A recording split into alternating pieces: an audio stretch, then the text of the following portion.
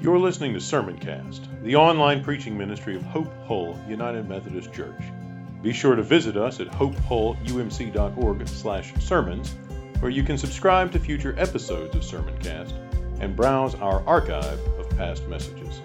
Thanks for tuning in. First time I went to Costa Rica, I encountered a variety of experiences that I had not had before. Heard some things I hadn't heard before, as you would expect when you go to a new country. One of the things I heard that I had not expected to hear came while I was sitting in a coffee shop meeting a local missionary for the first time. He taught at a seminary in Costa Rica, and so was involved in training pastors. One of the things he said that surprised me, he said, you know, in the U.S., seminary is kind of just a part of the pathway to ordination. He said in Costa Rica, seminary is more like survival school. We just have to help them. Like, these folks are out there in the jungle doing ministry, and we want to help them survive a little bit. That was one of the unexpected things that he shared with me. Another of the unexpected things he said, I didn't see this one coming. He said, you know, in the U.S., when you go to church, the one person of the Trinity you're most likely to run into is Jesus. He said, it's not like that here in Central America. He said, when you go to church in Central America, the person of the Trinity you are most likely to encounter, whose presence is more highly emphasized, is the Holy Spirit. And it got me to thinking. I spent time reflecting. This was years ago, and that's kind of stuck with me over the years, and I've thought more about it. And it's occurred to me that, you know, different Christians in different traditions, in different geographical locations, different languages, tend to emphasize different aspects of the Christian faith. And every time, this is one reason I commend going on international trips, because it's crucial to know that the Holy Spirit is doing different things in, you know, beyond our zip code, if you're able to go. If not, we want to connect with missionaries. We want to stay in touch with folks around the world and get a sense for what's happening around the world, because God is very big and He's doing very big things. And every time I go, I'm surprised by some of the things He's doing. But it got me to thinking that, you know, it's easy for me to kind of slide into the normal ways we practice Christianity and the normal ways we talk about our faith and the normal ways, just kind of the things that we assume or presuppose. And it's not till I step out of the normal paths in my life that I'm able to see that not everybody does it the way I do it. And not everybody emphasizes the things I emphasize. And not everybody pays attention to the things we pay attention to. And there's wisdom elsewhere. Now, does that mean we should neglect the work of Jesus to pay attention to the Spirit? No, of course not. What I'm saying is we need to be reminded that the work of God in our lives is bigger than we typically realize. We need to understand, and not just understand, but embrace the fact that the whole Trinity is unified and working together for us and for our salvation. Like, redemption is not just something that Jesus accomplishes solo. Say that again. Redemption is not just something that Jesus accomplishes solo. He is crucial, of course. You know me, you know I would never want to denigrate the person and work of the Lord Jesus Christ. But when we read through Romans, we discover that Jesus is at work along with the Father and the Spirit. We are told that God sends His Son. And so there's this sending work of the Father. And when the Son comes, He does this work of atonement. He deals with sin, we are told. But that's just the beginning of Romans 8. There are verses and verses and verses beyond the deal with sin part. And it's all about the work of the Holy Spirit. And so what I want to draw our attention to today as we reflect on this big theme about becoming whole and how God heals us and how God heals His good world, and is that it takes the whole Trinity to save us. Perhaps we could put it this way, if we're thinking about the thought flow of Romans chapter 8, Jesus forgives us so the Spirit can transform us. There's an instrumental relationship. There's a purpose relationship. The work of Christ on the cross is for the purpose of the Spirit coming to live within us and empower godliness. The work of Jesus to redeem us, to atone for our sins, is the means or the instrument to the end or the goal of the coming of the Holy Spirit to totally transform our lives. Jesus forgives us, He redeems us, so that the Holy Spirit can do the long-term project of transforming us. The whole Trinity is at work in our salvation, Father, Son, and Holy Spirit. And what we'll see is that salvation is bigger than forgiveness, isn't it? A lot bigger. So how does it work? Well, we start with a problem. Problem comes with the law. Paul begins Romans 8 with a great celebration. There's no condemnation for those who are in Christ Jesus. And then he articulates the problem. The law of the Spirit of life in Christ Jesus has set you free from the law of sin and death. Here's the problem. For God has done what the law, weakened by the flesh, could not do, by sending His own Son in the likeness of sinful flesh to deal with sin. Now, to understand this weakness of the law, and it's God's law, so we might think, like, is God's law supposed to be weak? Like, what's going on? God is not weak. Why would the law be weak? Why is someone like Paul saying that God's word, His covenant, His Torah is weak in some way? What's that mean? What's going on there? To understand what's going on, we've got to go way back, rewind all the way to the second book of the Bible, which wouldn't surprise you because we rewind to the second book of the Bible frequently. By this point, you might be able to guess which chapter, 19, where God brings the Israelites to the foot of Mount Sinai and gives them His covenant, and He gives them His law. And He says, I'm going to make you my people. I want you to be holy kingdom, priestly nation. I want you to be my representatives, and I'm going to give you my law. I'm going to give you, and law isn't really the best word, because when we read law, we think like courtrooms and volumes of legal code. This is more like instruction. In the ancient Hebrew word Torah was more like instruction and formation. That doesn't mean you can just sort of take it for granted and break it. There are consequences and penalties. But it's not just like a legal code and everybody's got to obey the law. That's not exactly what's going on here. It's this deep instruction. And if you read through the Old Testament, the Hebrew people love the law. This is God's word. It's His covenant, His oracle. He's entrusted to this. The psalmist says, I love the law and I meditate on it day and night. Who of us can say that? And so God gives these commandments. And the weakness, the problem comes in if we take the wrong, if we have false expectations about what the commandments are supposed to do. If we think the commandments are supposed to save us, like do this and I'll save you, then we have a false expectation about what those commandments are supposed to do. The law was never intended to save. Paul says it can't. Like, that was not the point. It can't do that. It's weak in that capacity, right? Don't covet, don't murder, don't worship other gods. Those commandments in and of themselves have no power to rescue any of us from sin. So what's their function? What do? Well, we can see how this works out if we read through the Scriptures. Number one, those commandments function to restrain sinful people, don't they? Right now, all of a sudden, you might want to take advantage of someone in the workplace, but there are regulations that keep you from that. You might want to take advantage of a vulnerable person, right? You may want to do something to defraud your neighbor, but now there are consequences in place if you do that. And so those consequences restrain injustice and sin. So that's one of the functions of the law. Another function of the law is to reveal God's character.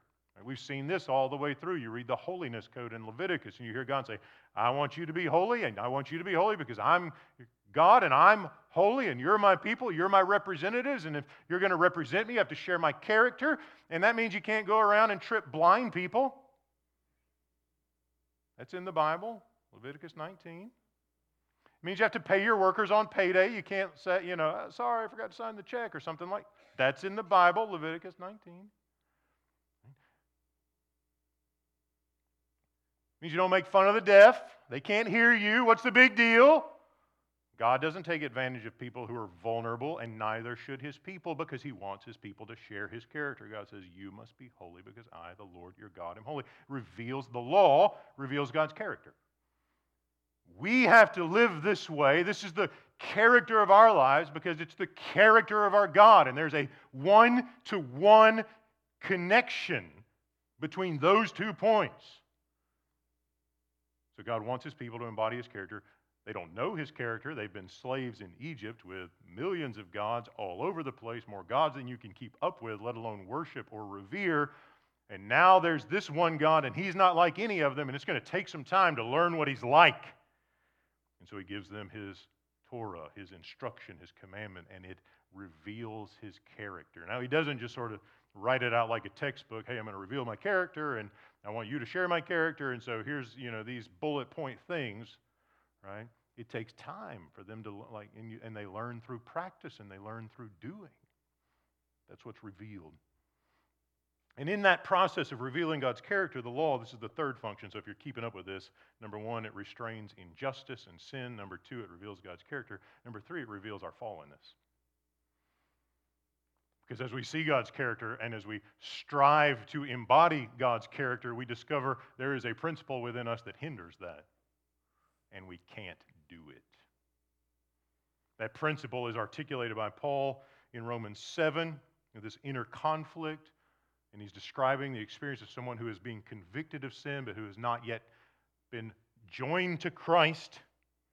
Where he talks about, I know the things I'm supposed to do, and I can't do them. I don't do them. I choose not to do what I ought to do. He's not describing Christian experience in this slavery to sin. He's describing a person who is being convicted and drawn, but has not yet been joined to Christ. Because this person is still a slave to sin. And believers, Romans 6, Romans 8, are not slaves to sin, even though we may choose to sin. And so there's this conviction that happens. I see the law, I know the law, I want to obey the law, but I don't have, my desire isn't enough, my wants aren't enough. I always end up desiring something else more. And I go to those things. And this is this problem that Paul is articulating. The law is weak because it can't change hearts. This is what Ezekiel was talking about in chapter 36 when he says to the Hebrew people, I'm going to bring you back from exile and I'm going to cleanse you and then I'm going to send my spirit and I'm going to take out your heart of stone and give you a heart of flesh so that you can obey my statutes, it says. And so again, there's this long-term project of realizing, people are sinners and we need some protections around that. Restrain injustice and sin. God is holy and his law shows us a portrait of his character. We are not, because he's called us to embody his character, and century after century after century we have failed miserably, and we are finally beginning to realize that we do not have what it takes in our hearts to honor him.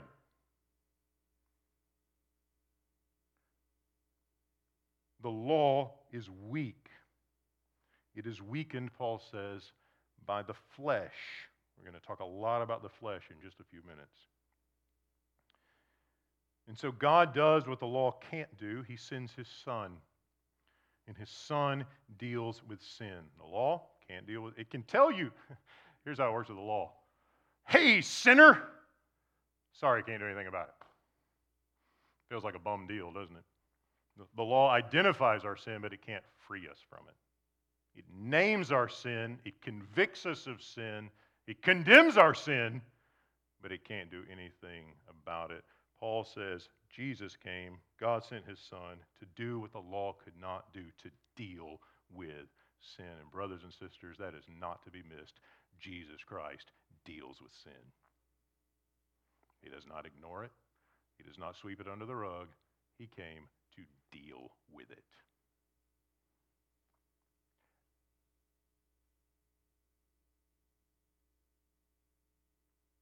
And you get a sense for how important that is to him when you consider his nail-scarred hands and the lashes on his back and the thorns on his brow. coming into the season of Lent now, aren't we?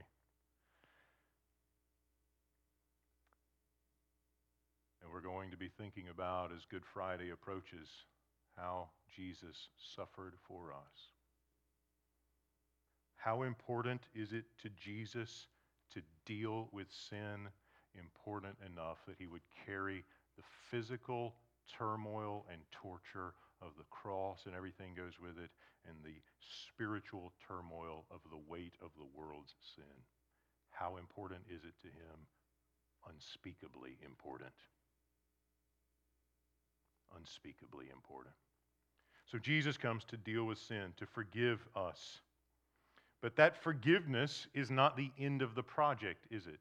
That forgiveness is not the end of the story. There is no condemnation for those who are in Christ. We celebrate that. We give thanks for it. But for Paul, that's the beginning of the path. It's the beginning of the journey, not the end of the journey. So what's next? What's the purpose of our salvation? Chapter 8, verse 4. Jesus condemns sin in the flesh. He deals with sin. Verse 4, so that, anytime you see those two words, so that, it means here's the reason, here's the purpose, here's the long-term goal, so that the just requirement of the law might be fulfilled in us. Now that's probably surprising to us, because we thought Jesus fulfills the law so we don't have to, right? Because we can't. And yet Paul says Jesus came so that the thing the law couldn't do, like make us able to keep it, Jesus comes and enables us to keep it. Not just enable, that's the purpose. God sent his Son to do what the law couldn't do so that the righteous, the just requirement of the law might be fulfilled in us. Got any us's out there? Nobody wants to own this one, huh? Wait, you mean I got a righteous requirement of the law, preacher? That sounds pretty heavy. What's going on there?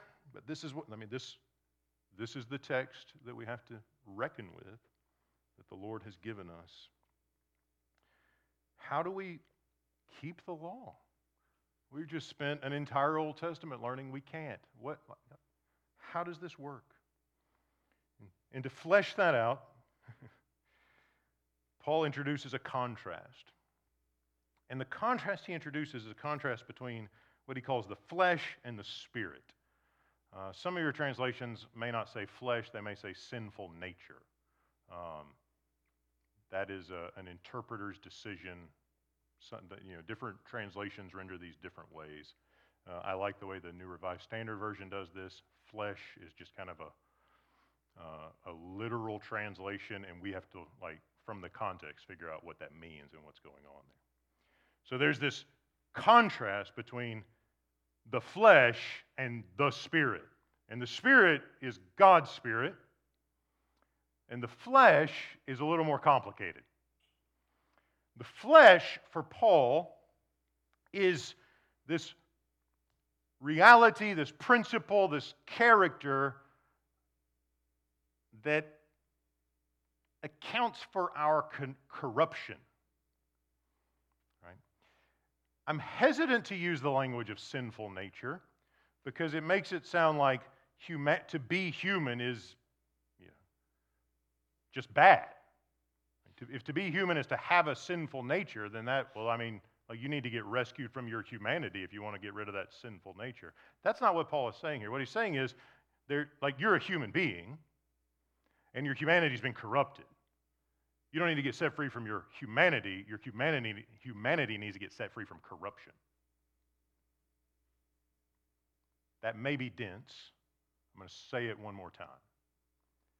It's not about to be human is to have a sinful nature that are co-equal, where we have to be set free from our humanity to be set free from sin. That's not what's going on. It's that God made us human in his image. Our humanity has been corrupted by sin, and the solution is not to be free of our humanity to be free of sin. It's for our humanity to be free of sin, for our corruption to be reversed.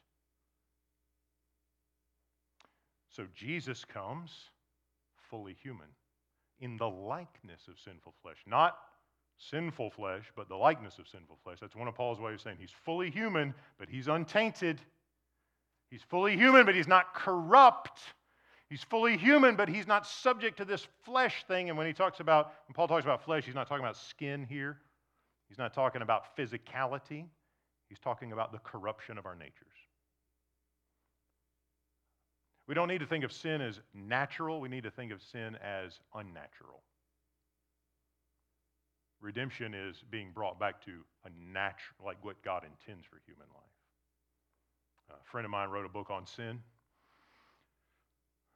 I don't know if he set out to be an expert on sin, but, he is, I guess. The title of the book is Against God and Nature, because the point is sin is not natural.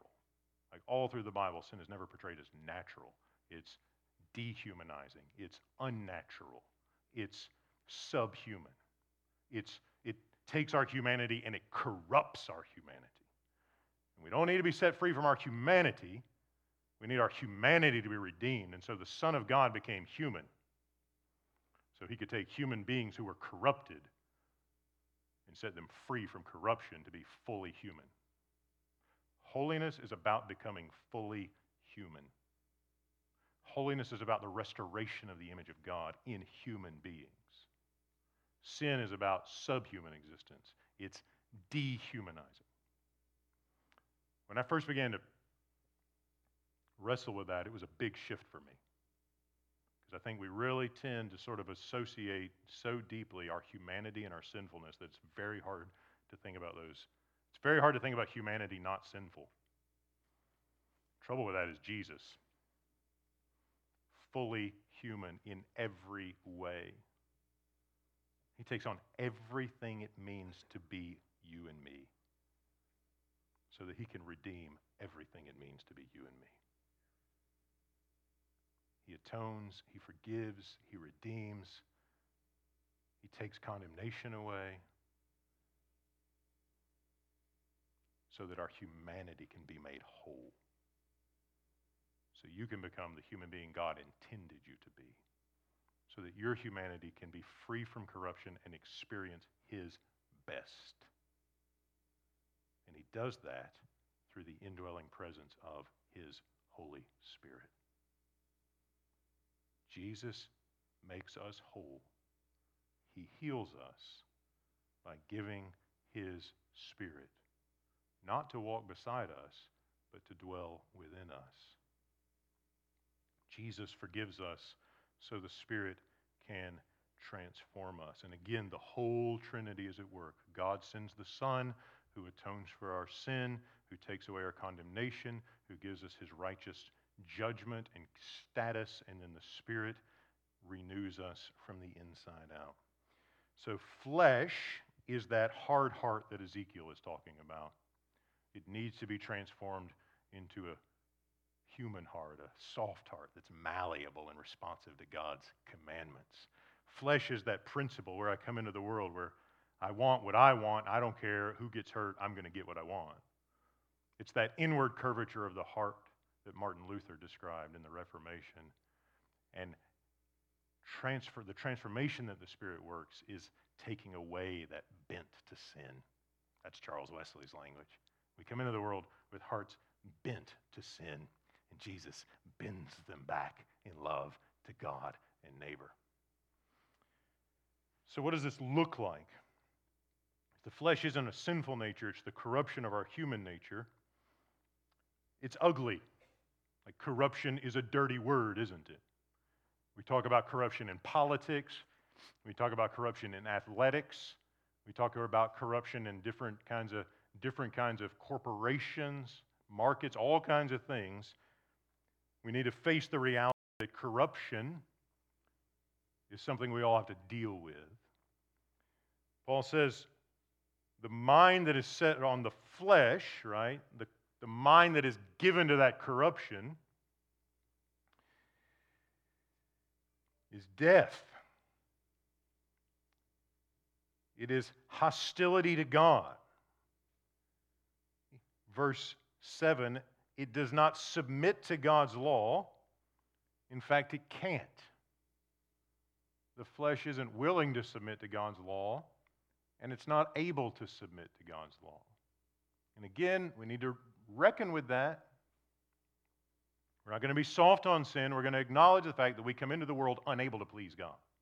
Like nobody comes into the world able to please God.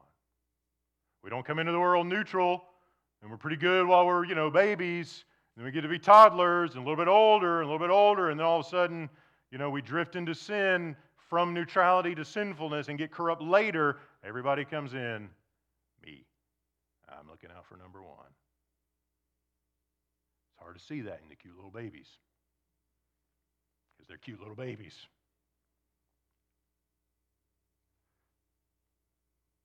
But deep inside that cute little baby is a bent to sin. And they don't become sinners because they sin because they come into the world corrupt. That's true for all of us. It's not very palatable. We'd rather not hear it. But our vision of God's redemption will be truncated if we don't know how bad the situation is. So the Spirit comes to free us from the flesh. When I was reading this, I said that word at the beginning of verse 9 was one of the most crucial words in the whole text. 3 letters for us, 2 letters in the Greek if you're interested, even shorter word. But those who are in the flesh are not able to please God.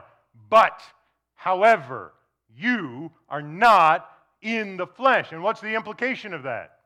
Those who are in the flesh are not able to please God. You, however, are not in the flesh. Implication, you are able to what? Please God. Bummer. You means I don't have any excuses for my sin anymore, right? Because last week I did some things and I kind of made myself feel better by saying, well, I'm only human, I'm a sinner. You mean that's not an excuse anymore, Paul? Yes, Paul says. That's exactly what I mean. Your humanity is no excuse for your sin. My humanity is no excuse for my sin. You are not in the flesh. If you've been joined to Jesus, if His redemptive love has been cast over you, if His grace has washed you whiter than snow, you are not in the flesh. Paul says, instead you are in the Spirit. And the Spirit is very different than the flesh. If the flesh is death, the Spirit is life. If the flesh is sin, the Spirit is righteousness. And when the Spirit of God dwells in you, he says in verse 9 and 10 and 11, even though your body is decaying and you are mortal, the Spirit gives life and the Spirit works newness. And you're not a slave, you're not a debtor to the flesh, to that principle of corruption. It is not your master. Now the Holy Spirit who dwells in you is able to make you able to please God. Think for a minute about this language of indwelling. This is very prominent. Very prominent. I'll say this as well, friends. I don't burden you with Greek very often. I will say this, that Romans chapter 8 is one of the most lovely things I've ever read in the Greek language. In any language. It's beautiful. And Paul sort of takes this language of the indwelling Spirit and he emphasizes it in ways in the original text that really it's hard to reproduce in the English text. And so I want to say to you, this image of the Spirit, not just beside me, but dwelling in me, is something Paul longs to emphasize.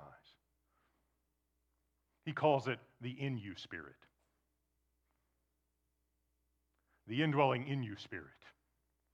You just get these words about the interior presence of the Spirit just get piled on top of each other. And he'll take, the Spirit and he'll split up the Spirit and stick in the middle of it. The in you Spirit. It's in you. It's like he's not just hanging out. He's not just over there in the corner. He shows up and takes possession of your body and resides within you. And in doing that, the in you Spirit is able to reproduce the character of God because now God lives in your body. This interiority is a massive deal for Paul. It's crucial. The interior presence of the Spirit enables sinners, former slaves to the flesh, to actually please God. Like you couldn't do it before, now he says you can. So what does this look like? It looks like the fruit of the Spirit, doesn't it? And this is a crucial piece, friends. A lot of folks think the evidence of the Holy Spirit is some gift of the Spirit, like speaking in tongues or something. For Paul, like those things can be falsified. That doesn't mean they're bad, and he commends the gifts of the Spirit, and he encourages people to consider those things. But you can't fake the fruit of the Spirit, can you? Like love, joy, peace, patience. Like you can't, like either you're patient or you're not. Like there's no, I'm going to pretend I'm patient, but I'm really, like you can't fake the fruit, can you? Like you can't pretend to be joyful. You might like exude some false face, but if your heart isn't consistent with that, you're not actually joyful. You're not faking it.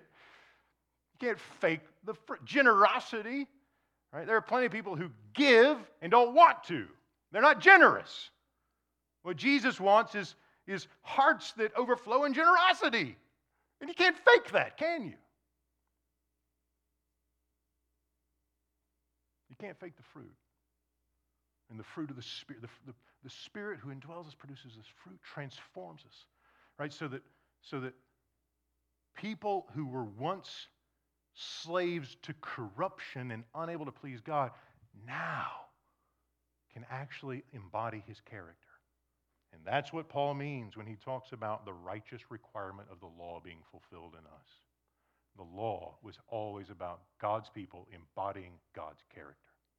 Always. The Spirit of God makes that possible. And if we don't have this full orbed vision of the whole Trinity at work in us, if we focus only on the forgiveness of our sins and freedom from condemnation, we might make the mistake of thinking that's all God wants to do. Forgiveness is crucial, but it's not the end of the story. The Spirit of Jesus died so you could get set free from the corruption of your sinful nature, of your human nature. Jesus died so that we could be set free from the flesh, so that we could please God. And the in you Spirit, the indwelling Spirit, is the one who does that work. Now, we've been talking a lot this series, Becoming Whole, about what it means to be bodies. We've talked about how brains and like the neurons in our brains can connect, and how habits and holiness, sin can be deeply formed in our brains, and holiness can be deeply formed physiologically when neurons connect and get stronger. I want us to spend a little bit of time reflecting about a particular application. There are lots of applications. Everything in life can actually be an application because our brains are involved in everything we do. But today I want to talk about screens. Anybody got one of these in your pocket? All of us? Nobody wants to smile at this one because they know what's coming. So we all have screens in our pocket. Billions of people around the world look at this, the first thing they do every day and the last thing they do before they go to bed at night. Billions of people. The question I want to ask is, and let me just say this up front, it's not bad to have a cell phone. I've got mine here. It's not a sin to own a cell phone, I don't think. What I want us to do is invite the question, here's this thing that is ubiquitous in my life. It is always there. It buzzes, I go to it. Does that help me walk in the Spirit? Or does it create hindrances? It's not often we do like really dive deep specific applications, because typically like texts get applied to different people in different ways. Like you may be having an issue at work and you may be having an issue at home, and we kind of want to make space for those broad applications. The reality is everybody's got one of these, and it applies to all of us. So before we dig into the question about the spirituality, how phones affect our relationship with the Spirit and spirituality, I want us to take a few minutes to talk about how screens shape our brains. So when you're on a social media platform and you hear that buzz, somebody liked something on Instagram, Facebook, There are dozens of them I've never gotten on, so you just pick your favorite one, and it buzzes at you, and what do? You go see what the notification is about. YouTube will let you know that the channels to which you subscribe have just released a new video, or Hope Hole UMC is going live in a few days, so tune in. We want to check it. When that buzz happens, there's a chemical reaction in your brain, in my brain, in our brains. We get a hit of a chemical called dopamine. We like dopamine. It makes us feel good. When we're scrolling through the pictures, dopamine drip. When 78 people, I don't even know if that's a good number on social media anymore, I guess it depends on how many friends you have, like my profile picture, dopamine drip. Oh, did anyone leave a comment on the live stream today? Dopamine drip. Interesting thing about dopamine is it doesn't only show up when social media calls for our attention.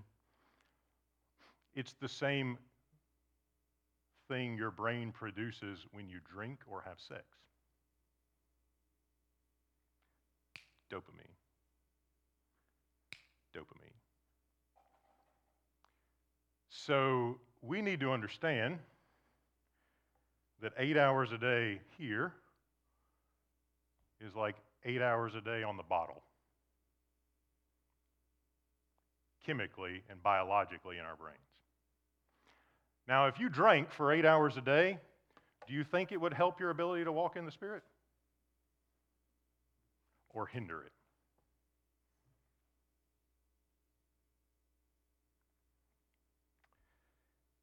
It's even worse for adolescents and children. If we know that our brains respond to screens and social media the same way they respond to alcohol, then if I give my kids one of these and give them unfettered access to it, I might as well be giving my 10-year-old the keys to the liquor cabinet. Anybody feel good about that?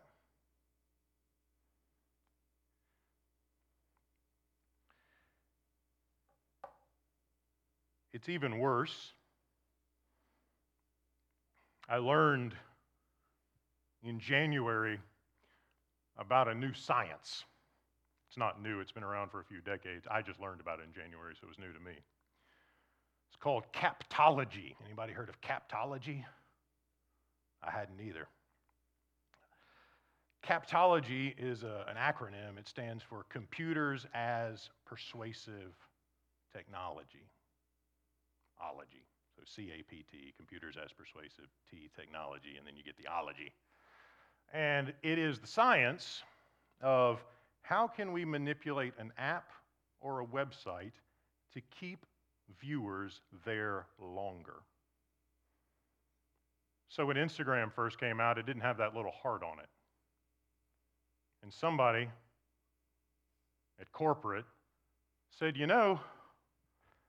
if we add that little heart, the like button, and I post a picture, and you like it, and then I get a notification that you like it, I'm not on my phone right now, I'm not on the app right now, but I'll go pick it up and see who liked it, and now I'm on it when I wouldn't have been. And they tell us this increases our quality of life because we're more connected. But for them, it's more about if we're going to sell ads, people have to be on the platform. So there are 2 billion people in the world with these in their pockets. There's about 50 or 100 people in California who manipulate all of the content that we receive in that way. So it's not simply that our brains react to our phones like alcohol, biologically. It's the fact that there are a handful of folks manipulating that process to increase our presence on the platforms. So that question about, a few hours by the liquor cabinet is even worse because now you've got someone manipulating you. It's not just the matter that it's addictive, Someone is manipulating the process intentionally to make us more given to it.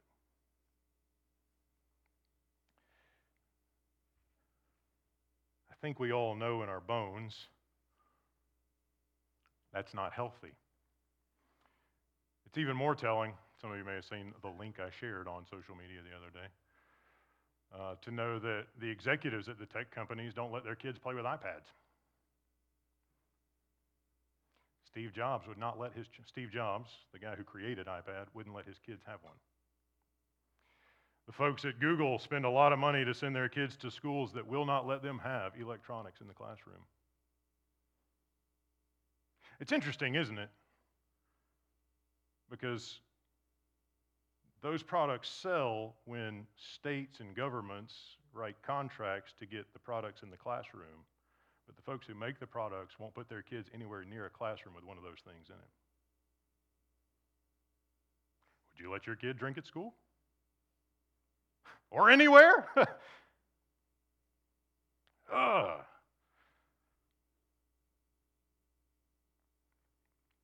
Just let that settle for a second. Now, here's the thing. It's unrealistic to unplug. Like I don't expect anybody to walk out of this room today and just like send their phone back to Verizon.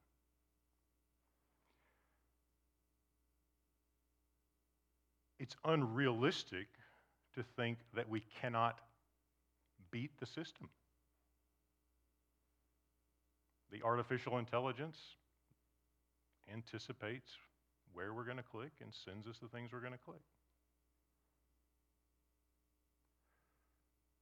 But we can understand how our bodies work, understand how that's manipulated, and make some healthy steps so that we and our kids are able to cultivate life in the Spirit rather than hinder it. It was pointed out to me in January that the NFL has a concussion protocol, right? If someone gets hit and there's a fear of a concussion, they take certain steps, and there are policies that sort of there's a dangerous situation. We've got a process in place to try to preserve health and bring people back to full health. Maybe we need a screen protocol. One suggestion I heard over the week as I was reflecting on and preparing for this sermon, the guy said, go to your notification settings and turn off all the notifications that don't have an actual person behind them. The YouTube subscription notification, artificial intelligence, there's no person behind it.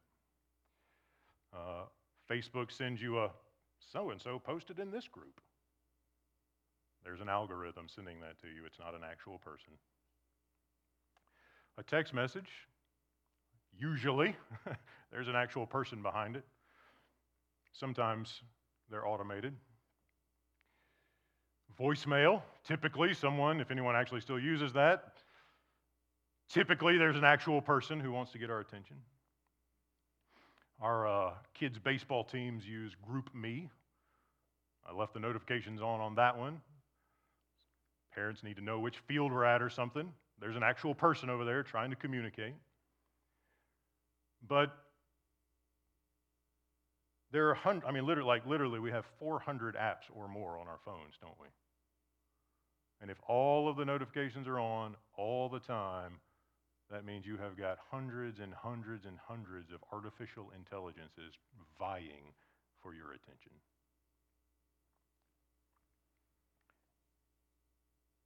Is that a hindrance to a mind set on the Spirit? Probably so. I'm going to read my Bible today. I'm going to spend some time praying. Bzz. Oh, just a second, Jesus. 45 minutes later, I don't have time anymore. I got to get to work. Anybody ever have an experience like that? Can I walk in the Spirit when I'm being manipulated by a substance or a screen? Like, we know the answer with the substance. can we transfer it to the screen? So maybe part of the protocol involves only notifications from actual people, you know? If the point is to be connected to actual people, maybe that's a solution, or not a solution, but a step in the right direction. Another good practice, friends, is time limits, especially for kids. I get it. It's a great babysitter. It's also a slave master. Some time limits, whatever they are, whatever's appropriate. Really crucial in making sure that those forming brains are not deformed. Studies have shown that if you look at kids who have far more attention given to screens, there are parts of their brains that develop faster than they're supposed to and grow in relation to that, and it's actually a deformation. Stunning, isn't it? If we just hand this device to our kids, we are literally deforming their bodies if it's prolonged and extensive. Some folks set aside the first hour after they wake up and the last hour before they go to bed. No tech during the first time. If I get up at 5:30, I'm not looking at a screen till 6:30. If I go to bed at 10, I'm not looking at a screen after 9. Just some space. Creating some space. Non-manipulatable. Manipulatable. Space. Again, it's unrealistic that we're all just going to throw these things in the trash. But can we create some protocols? Can we create some safeguards? Can we put a lock on the cabinet for a little while? And it's okay to talk to our kids about this. We were sitting around the dinner table the other night talking about screens. And I was talking about some of the articles I'd read prepping for this sermon. And we just took the time to explain to our kids, like, the reason you can't drink until you're 21 is because the alcohol will deform your brain in its adolescent development period. You want your brain deformed? No, rather not. That's the reason. Same thing happens here. The reason we put limits and space around the use of technology is because we don't want to deform your brain. It's hard to love Jesus with a deformed brain. It's hard to be fully human with a deformed brain. So there's space, right? It's not just, no, you can't have that. Like, let's talk through it. Let's see what this looks like. And remember, parents, you are your children's primary discipler. Your number one job on this earth is to make sure your kids learn how to trust Jesus. Your number one job on this earth is to make sure your kids know how to worship Jesus and how to serve him in love. That's your response. That's your primary thing. That's my primary thing as a parent. And so I want us to sort of take this and set it in that context.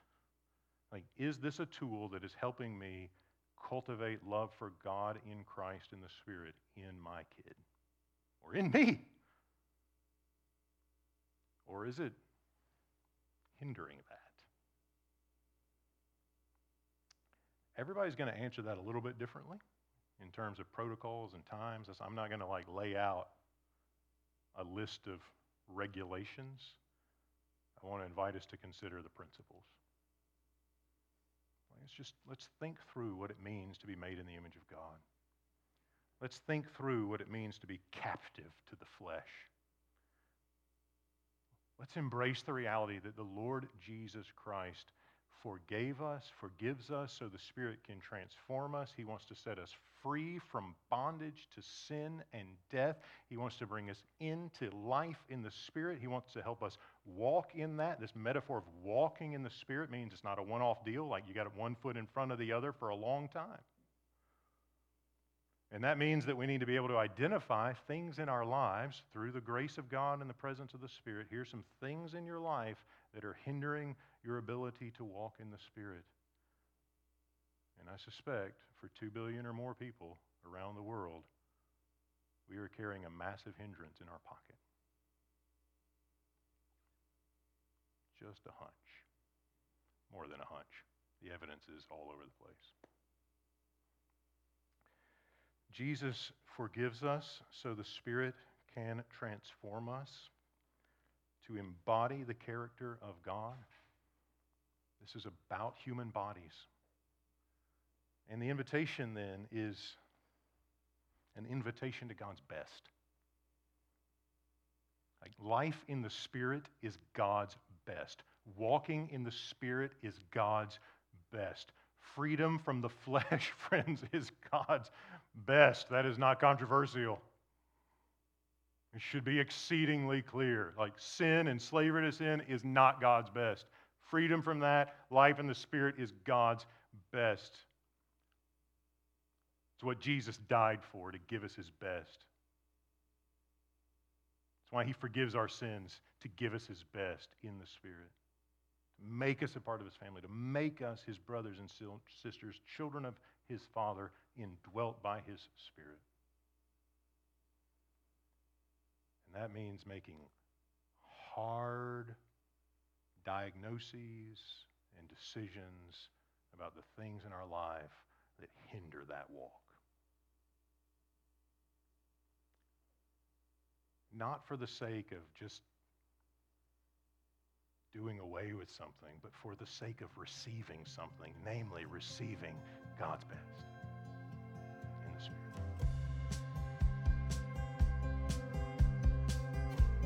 You've been listening to Sermoncast, the online preaching ministry of Hope Hull United Methodist Church.